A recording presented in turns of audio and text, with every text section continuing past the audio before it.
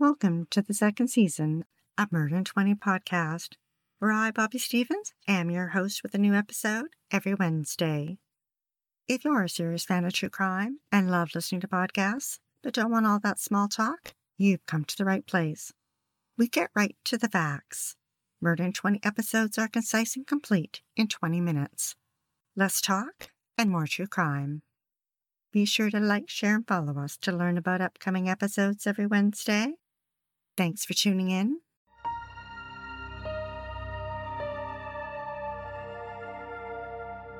In August 2010, Teresa and Michael Woodby moved to Luttrell, Tennessee, a small town with about 1,000 residents, 200 miles west of Nashville. They resided in the 500 block of Highway 370, a rural two-lane road dotted with small houses and gravel driveways. Teresa was a licensed practical nurse, and the couple were in their mid-40s and shared their home with their young grandson. Across the highway from the Woodbys lived Kevin Wagner and his wife, their young daughter, and adult son Colton. Kevin worked as a security officer for Knox County Schools. He also operated a firearms store on their property called the Gun Shack. By law, he had security cameras posted at his store and also outside his home. Court records indicated that neighbors would hear gunshots going off frequently, and explosives were detonated, shaking their houses. Some would say it was like living next to a gun range. The Woodbys and Wagner's front yards faced each other across the highway. Although their neighbors were loud, the Woodbys got along with the Wagners. That is, until a few months later, when Michael ended up in the hospital with heart issues. When he returned home, he walked across the highway to the Wagners and asked them to stop shooting guns for a few weeks until he could regain his strength. Kevin responded by swearing at Michael and raised his gun and ordered him off his property. Michael wasn't deterred. He went back with a basket of tomatoes and asked again. He got the same response from Kevin. 6 months later, Michael approached Kevin to purchase a firearm. Kevin refused. It turns out that Michael was a convicted felon with a drug conviction in another state. So Michael suggested that Teresa would purchase the firearm, and Kevin told him that would be illegal. Teresa tried to purchase one anyway, and when Kevin refused, she got angry. Animosity between the neighbors settled in. In March 2012, the Woodbys obtained 6 temporary orders of protection against the Wagners. Then in May, they obtained 2 more. Authorities determined there wasn't enough evidence and none of the orders were made permanent. The Wagners began filming the Woodby family with a handheld video recorder. Teresa took offense to their filming, particularly when they recorded their young grandson playing in the front yard. The Woodbys had enrolled their grandson in the Head Start program. Michael was active in the school and was chairman of the policy council, and they found him kind and caring. The Wagners started filming the Woodby's grandson waiting for the school bus. Jessica, the driver of the bus, noticed and saw that the Wagners were armed. This made her concerned for the safety of the children on the bus, and she moved the bus stop. The Woodbys had called the police on Kevin so often that he began recording their activity on the police scanner to document their complaints.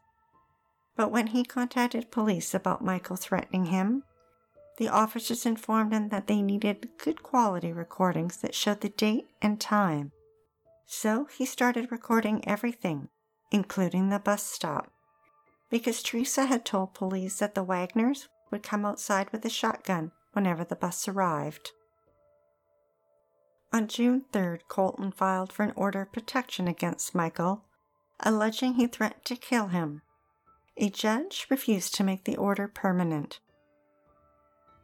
In addition to recording video, the Wagners also used audio recorders. They weren't only recording the Woodbys, they also were recording themselves in family conversations, including one on June 8th, where Mrs. Wagner was laughing as she stated that Kevin had scared them to death and that he had upset their family, their way of life. Kevin and Colton were accused of stalking the would-be family, but on June 21st, the grand jury decided to take no action. Michael had also been charged for allegedly making false reports and criminal trespassing.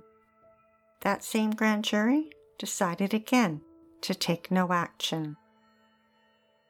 The Wagners made a point of going for daily walks and chose to walk by the would-be's house, knowing that it irritated them.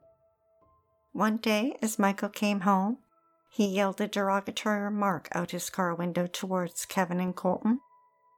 They responded by walking to the edge of their yard to confront him, both with guns at their sides. Colton pushed Michael, who fought back by hitting him. Colton then pointed his gun at Michael. Kevin called police and Michael was arrested, but not charged. Michael and Teresa begged Kevin and his family to leave them alone. Then they began to swear and yell back at them, even laughing at them. Michael went so far as to hang a dry erase board in front of his home and wrote messages to the Wagners on it. Messages such as, "Love thy neighbor," and "Please leave us alone," and "Can't we just end this?" But neither side was willing to end it. In September, Kevin told police that Michael was standing on his front porch and fired off a shotgun and screamed at the Wagners, "That's what's going to happen." Kevin responded by contacting the Department of Children's Services regarding the would-be's grandson. Teresa claimed that the Wagners began following her to and from her workplace and around town when she had her grandson with her. Michael responded by changing the sign to say, "Stalking is a crime." Michael was charged with 2 counts of assault and 1 offense of disorderly conduct. And in January 2013, another grand jury decided to take no action. In February, Kevin called the Social Security Administration and tried to prevent Michael from obtaining disability benefits and called him a pathological liar. On May 27th, Kevin and Michael were at the same convenience store when they got into an altercation. Kevin claimed that Michael threatened to beat Colton to death and that Michael outweighed his son by 200 pounds. In a phone conversation later that day, Kevin recorded himself telling someone that he did not understand how someone could be so oblivious to his surroundings and how close he was to dying.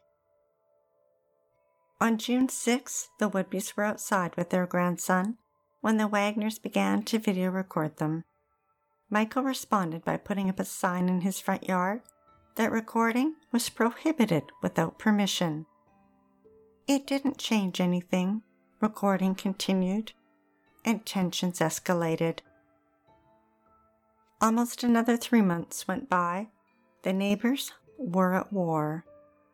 One day, the Wagners were recording, and Michael yelled at them that they were pedophiles for filming his grandson. The next day, Colton walked across the highway to their family mailbox in front of the would-be's house. The video showed Michael yelling obscenities at him, telling him again that he was a pedophile and throwing rocks at him. The would-be's and Wagners had called police complaining about each other over 300 times in 2.5 years.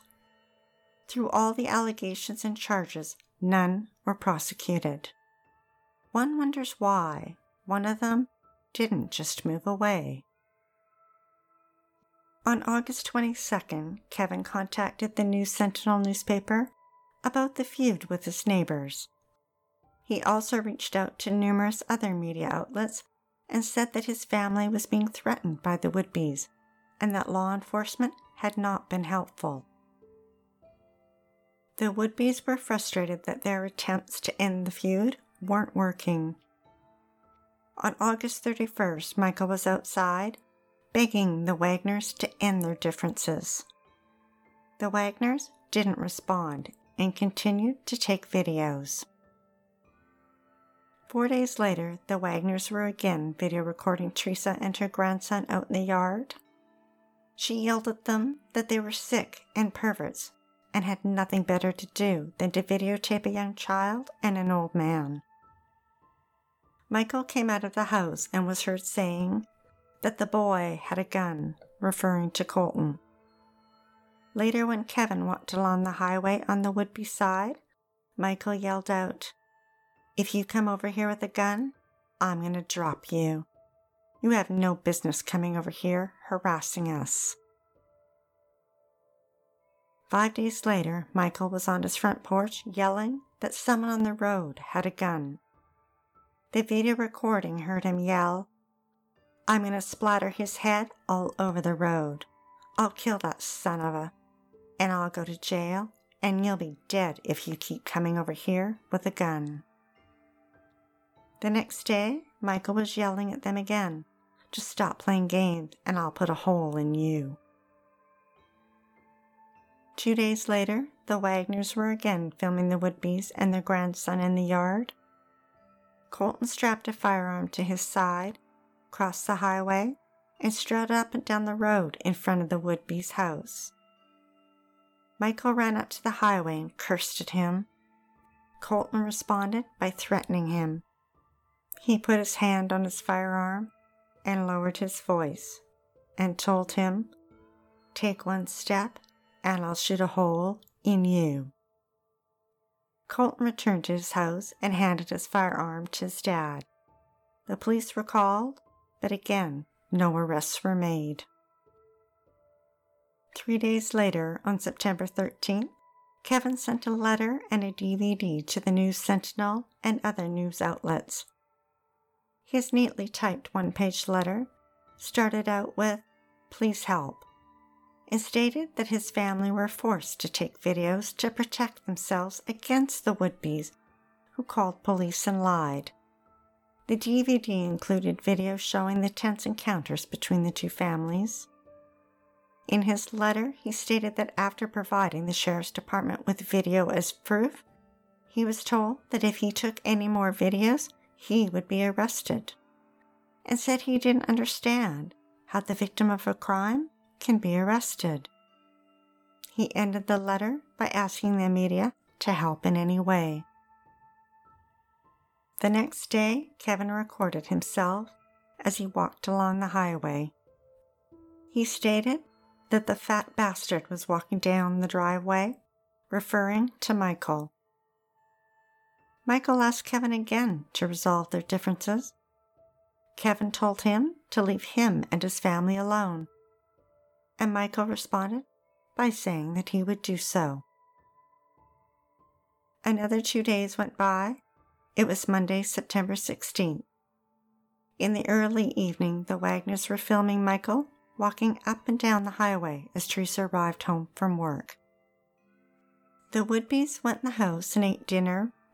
Around 9 p.m., it was dark outside when Michael went for a walk along his side of the highway, taking his walking stick, flashlight, and cigarettes. A while later, Teresa went outside to smoke a cigarette and waited for her husband to return. Kevin and Colton also decided to go for a walk that evening. Court records indicated that authorities believed Kevin was standing near the center of the highway when they caught up to Michael. Standing to his right, Kevin raised his Glock 9mm semi-automatic pistol and pointed it at Michael. The first shot struck his forearm in the back, traveled downward slightly, and exited in the front. The second shot entered his middle chest, hitting his right lung and heart. The third bullet entered his upper chest and ripped through his body downward, striking his rib, right lung, diaphragm, and liver. The fourth bullet went through his shoulder and traveled downward and exited near his armpit, then re-entered his body and hit his rib, diaphragm and liver again. Teresa heard the gunshots and assumed the Wagners were shooting because they saw her outside, so she turned and went back into the house. Kevin returned home and called 911. He asked for 2 ambulances, one for Michael and one for Colton. He turned on his police scanner and recorded the audio as police responded. Officers arrived at Highway 370 at approximately 10:15 p.m. When the sheriff's deputy exited his patrol car, he spotted Kevin walking down the driveway with his firearm at his side. The deputy ordered Kevin to put his hands up so the firearm could be removed and secured. Kevin did not respond. The deputy ordered him again. Kevin still did not respond. Finally, on the deputy's 3rd order, Kevin put his hands up. Colton told officers that he had been assaulted by Michael with his walking stick. He had been hit numerous times, including on his neck and shoulder. An EMT examined him at the scene and didn't see an injury on his neck, and although Colton claimed his shoulder hurt and he couldn't raise his arm, he refused to go to the hospital. Deputies removed Kevin's handgun and put him in the back of a patrol car. He admitted to shooting Michael, and when they asked him where his body was, he stated, "Down the road." Officers walked down the highway, but did not see a body on the Wagner side. They walked over to the Woodby side, and in the ditch below, found Michael laying dead. He died at 45. Near his body was a flashlight, a stick, a cigarette butt, and 4 spent bullet casings.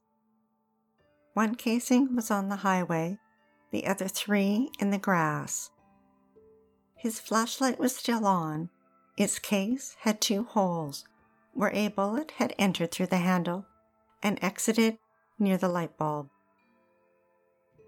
Officers noticed blood on the grass near Michael and under his body. There was no blood on the highway.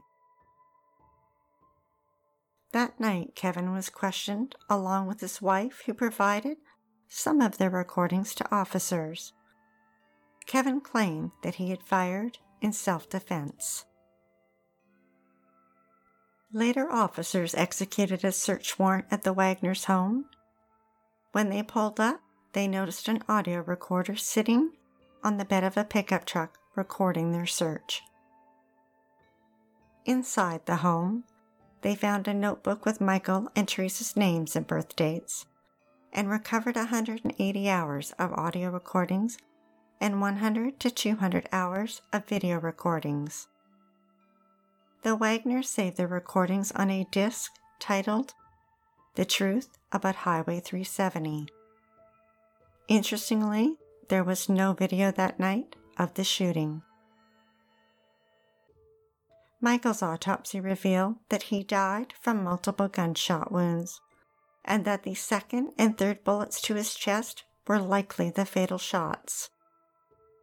The downward trajectory of the wounds confirmed that Kevin was standing to the right of Michael when he fired the shots, and that he was standing in a higher position. The lack of unburnt gunpowder particles around the entry wounds meant that Kevin had fired from more than 2 feet away. The morning after the shooting, Kevin was for questioning. He waived his rights and gave a written statement. Court records stated that he claimed that when Colton and he had left to go for a walk, that Michael came out onto his porch and yelled at them. As they were walking onto the Wagner side of the highway, Michael began to follow them and was 20 to 30 feet behind them, shining a flashlight at them. Kevin turned and shone his flashlight at Michael. Michael screamed at them, and Kevin told him to leave them alone. He said Michael rushed at them, swinging his stick, and struck Colton twice on the arm and neck. Kevin yelled numerous times for Michael to leave, but that he wouldn't and continued to swing the stick towards them. That's when Kevin pulled his gun from his holster, pointed at Michael, and told him again to leave. Michael ignored him and continued to swing the stick, and Kevin fired 4 bullets. Then Michael stopped and shifted to the ditch on the other side of the highway and laid down. After the interview, Kevin was free to leave. Officers then interviewed Colton. Although he claimed he'd been hit twice with a stick, they did not see any marks on his body, nor any of the clothing that he'd been wearing at the time. Officers picked up on the inconsistencies between Kevin and Colton's statements, and that night brought Kevin back in for another interview. Kevin stated again that he and Colton were walking on their side of the highway when Michael began to follow them. He repeated that Michael was also on their side of the highway when he opened fire. That did not match the evidence at the crime scene, which supported Michael being shot on his side of the highway, close to where his body fell into the ditch. Kevin was arrested and charged with second-degree murder. He was 42 years old. Knox News reported that a judge set his bond at $250,000. Kevin remained in jail and was put on administrative leave at his job. Kevin went on trial in August 2015, but after weeks of testimony, the jury was unable to reach a verdict. His defense attorney removed himself from the case, and the District Attorney General's office decided to retry the case. For his second trial, the Wagners had exhausted their life savings, so a public defender was appointed. The trial began a year later in the summer of 2016. 18 witnesses testified and 144 exhibits were presented. The medical examiner testified that Michael's injuries were inflicted from a high angle that suggested he could have been shot in the ditch where his body was found, and not on the road as Kevin claimed. And the bullet entry wounds indicated Michael had been walking away from Kevin, not towards him. On August 10th, after 6 hours of deliberation, a jury convicted Kevin of second-degree murder. In December, he was sentenced to 18 years with no release eligibility to be served at the Tennessee Department of Corrections. He appealed his conviction, and in 2019, it was denied. His sentence is scheduled to end on April 9th, 2032, when he will be 60 years old.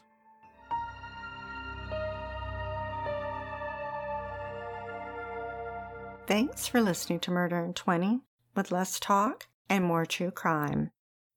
Be sure to tune in next Wednesday for the episode of Karen Coslow. Jack and Paula adopted chubby-cheeked little Christy on Valentine's Day. After their divorce, Christy loathed her father and his new wife Karen and wanted them dead. Then she met Jeff, a predator with the sting of a scorpion. If you're dying to hear more, past episodes of Murder in 20 are available for free at murderin20.com and on all major podcast platforms. We love what we do and are dying to continue. If you enjoy listening to Murder in 20 every week, we'd be eternally grateful for your support by visiting Murder in 20 at Patreon, PayPal, or murderin20.com. We'd like to acknowledge Purple Planet for use of their music, sound effects from Vaseline Studios and Quick Sounds, and our many editorial sources who are listed on our website. Be sure to like, share, and follow us to learn about upcoming episodes every Wednesday. Stay safe, sleep with the lights on, and don't play with strangers.